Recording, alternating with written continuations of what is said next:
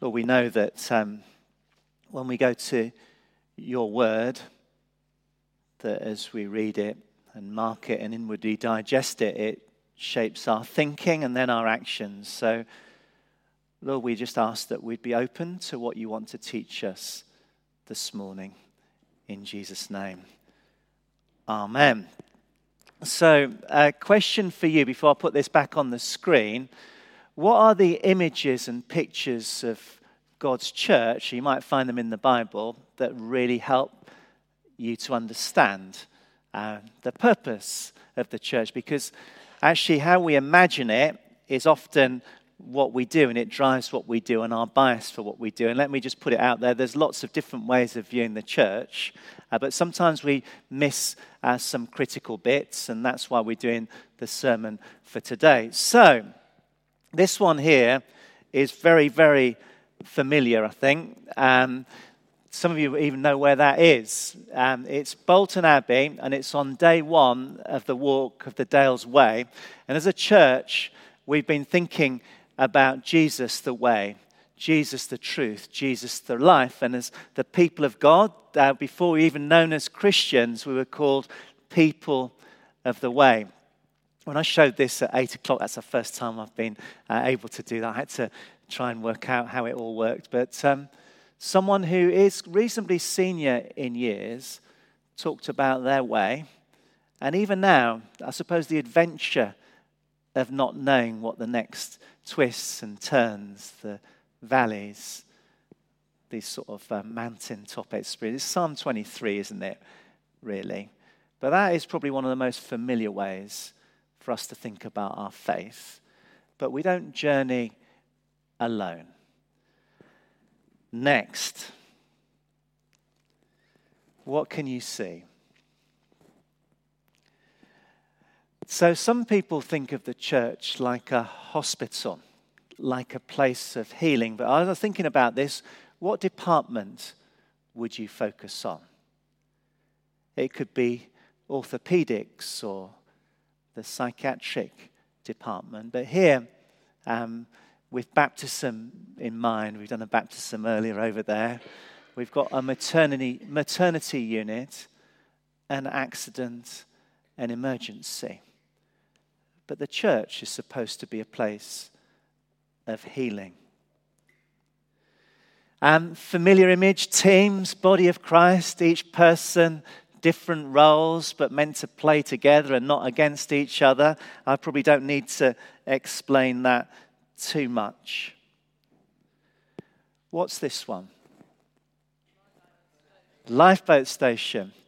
Those of you who've done the Growing Leaders course will remember a story about the lifeboat station. And next to the lifeboat station, there's often a place where they would house people that they rescued.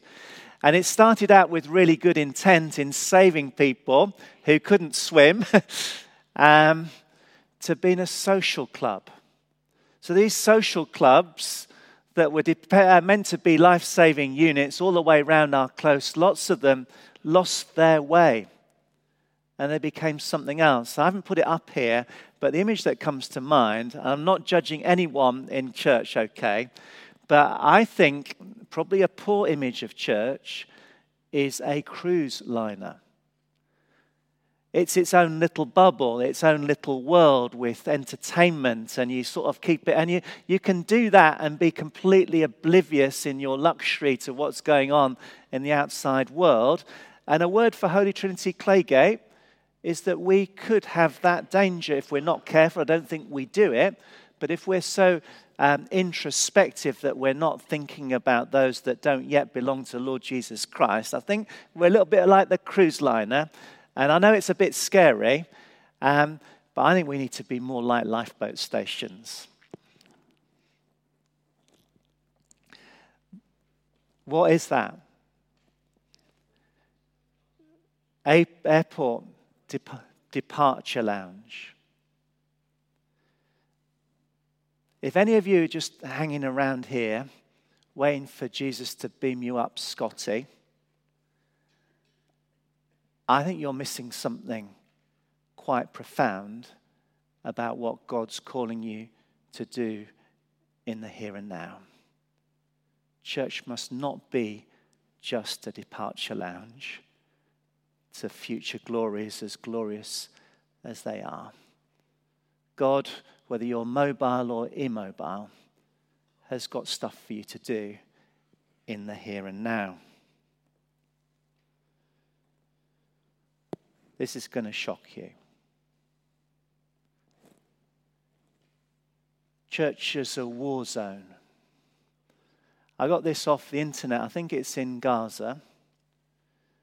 If you just set that image alongside the baptism pool that we've been using this morning, which speaks of death and resurrection, I think it's a profound but powerful prophetic word to us this morning. In the midst of death and destruction, Jesus offers us, and not just us here, those in our community who he loves just as much as us, resurrection and life and hope.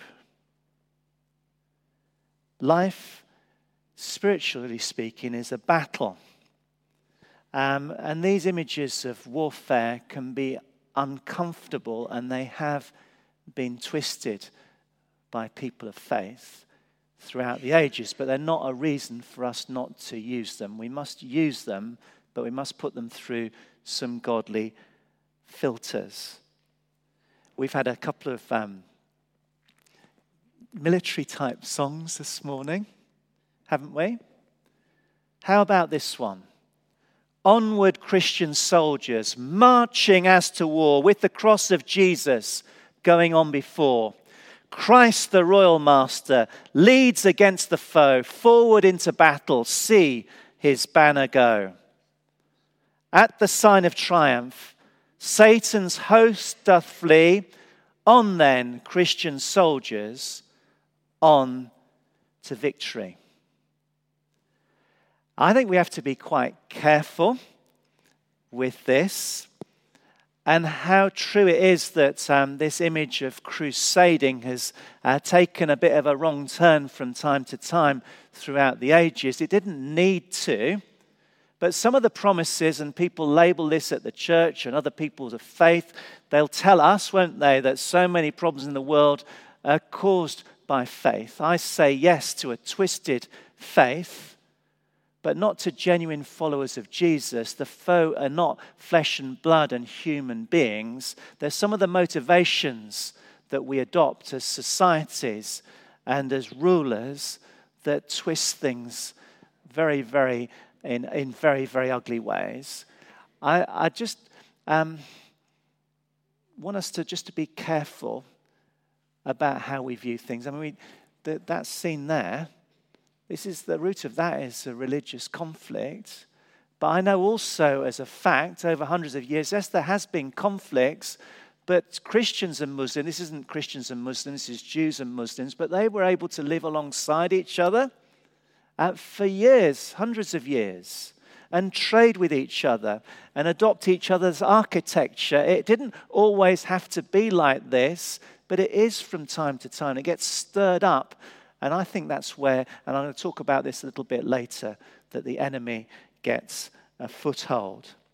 Verse 12, Ephesians 6 is not about physical foe, but about sinister forces, hidden forces of evil. Verse 12, for our struggle is not against flesh and blood, but against the rulers, against the authorities, against the powers of this dark world, and against the spiritual forces of evil in the heavenly realms.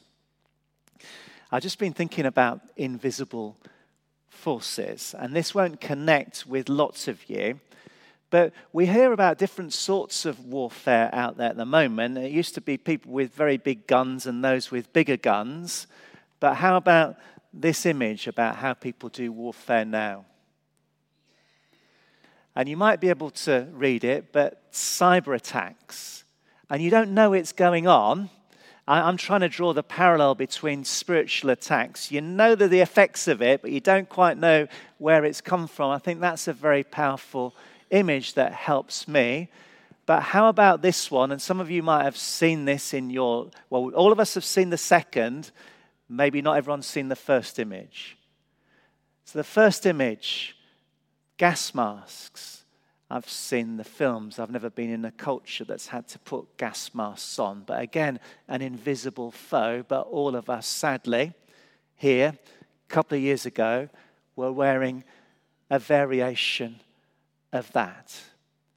And it's as if evil forces is like a virus that affects, or a gas, a poisonous gas that affects society. And the Lord has given us the antidote for these things, the inoculation, if you like, but we need to be wise to it. I asked my son, he made the mistake of phoning me up the other day. He is ordained. I said, Tim, you've got a minute to give me a sermon on Ephesians 6, because I'm preaching on it on Sunday. And I'd got all my slides together. And this was the first thing that came out of his mouth. He says, Dad, there's a quote by John Wimber that says something like this. He said, the church is called to be a family, so a community. And he'd not seen my slides, okay? And I think this is a weird way in, by the way, to talk about this passage. He says, the church, this is John Wimber's quote that he pointed me to, called to be a family, like together, community, a hospital, a school. So I haven't mentioned that yet, but I should have mentioned a school. That was on my script, okay, which I failed to say, about equipping. And John Wimber goes, and an army, which is speaking of mission. The church better be an army, because whether we realize it or not, we're in the middle of a war. So that's what he shared with me, not knowing that I was using all these images this morning. He talked about the church, and maybe our church being a sleeping giant in prayer, needing to be woken up. So in this spiritual war, what's the significance about the armor of God? Verse 11, I'm going to read it again. Put on the full armor of God so that you can take your stand against the devil's schemes. For our struggle is not against flesh and blood, but against the rulers, against the authorities, against the powers of this dark world, and against the spiritual forces of evil in the heavenly realms.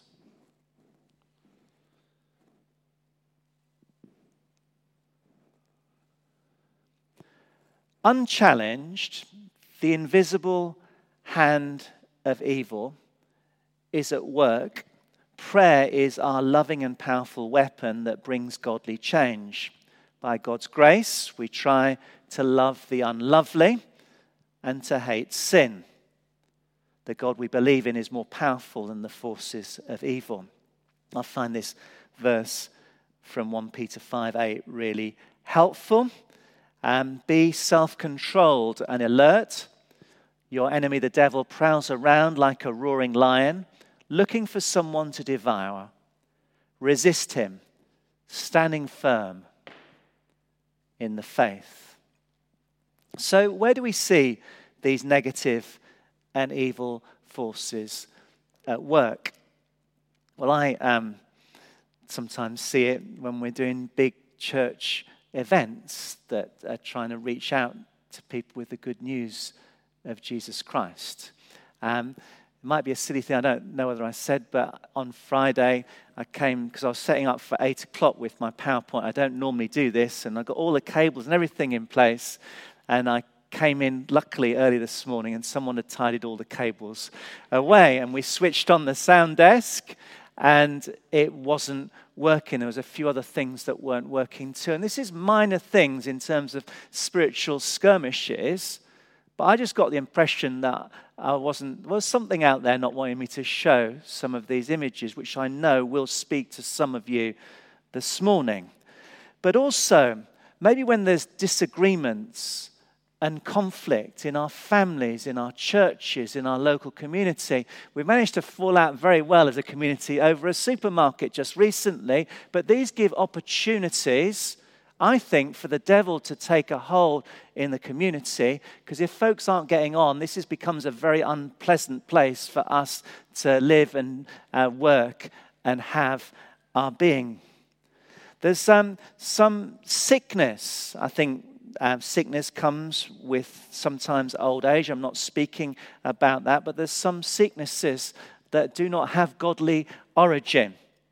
Unforgiveness, spiritual compromise, sexual sin, lust, greed, pride, they say before a fall, lying, cheating, oppression, maybe extreme poverty, people trafficking, modern slavery. Faith-wise, maybe indifference and unbelief. Some who twist or abandon the truth, which we find in Scripture. Maybe those who are lazy about or compromise their faith. And I've not come across this loads here, but I have in other contexts. People dabbling in occult practices. It's a battle to establish God's kingdom. Jesus and his name are so powerful. We pray for protection, the armor of God, but also for transformation of ourselves and the communities we belong to. There's a battle for our minds. We want God to transform our minds. A battle for our hearts. We need healing and softening. A battle for our bodies. Maybe if we're lazy in our faith. A battle for our souls. So I'm going to move on. Finally, be strong in the Lord and in his mighty power. As a young family, I don't know whether they had 4 children at that point. We may have done, but we used to, struggle to get them outside, get them out of the house in the morning. Probably no one else has had that problem. But there was one very super holy family in our church who had 4 children as well.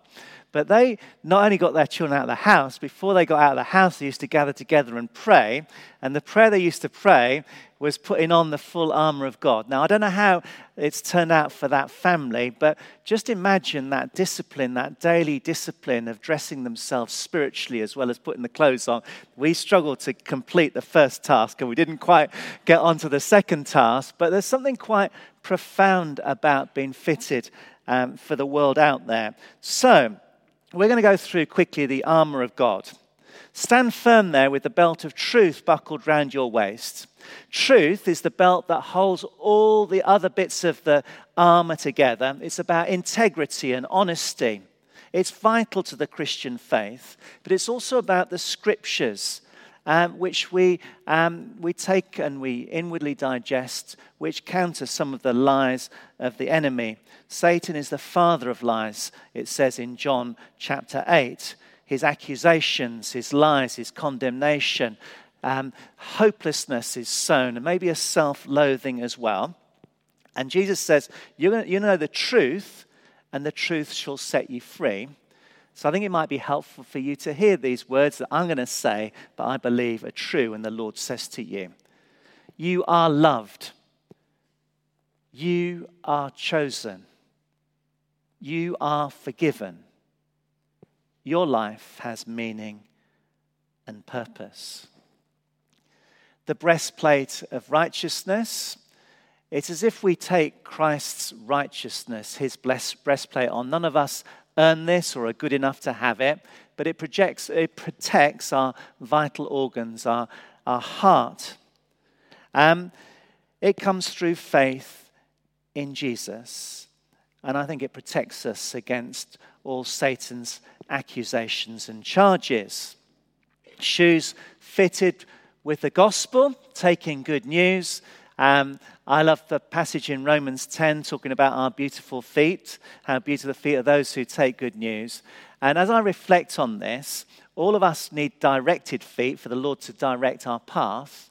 But I think there's something quite profound. Unless you stand on my toes, my feet are the only ones that can stand in this space. And the Lord calls you to be and to stand in many places that I can't be God's witness. And I suppose my word to you this morning is stand firm in the truth of Jesus. Make sure that you're standing on solid ground. The shield of faith, I think this is one of the things that can grow. So if you can imagine it, you get a choice. I think some of us start off with a very little shield, actually. And we almost got to practice our faith muscles to get a bigger shield, more foolhardy as we've got a shield and we never use it. But God calls us to grow in the faith. And then helmet of salvation, protecting our minds and our thinking. What we think is often the start of what we do and who we are and how we behave. And then finally, the sword of the Spirit, which is the word of God, which we'll find in Scripture. But this is the only offensive weapon. I don't think we hit people with our shields or our helmets, although we possibly could. But I find this other quote helpful to me, and in thinking about the Word of God. For the Word of God, the sword of the Spirit, is alive and active, sharper than a double-edged sword. It penetrates even to dividing soul and spirit, joints and marrow. It judges the thoughts and attitudes of our heart. This makes it really important to read, to mark, to inwardly digest, to understand God's Word in Scripture. And it's the perfect tool to expose ungodly thoughts and actions. When the Romans designed their armor, did they get it completely right, do you think? So it's a bit of a trick question. There's a bit of the armor and the bodies that is not protected. And I'm going to give you a slight clue, okay?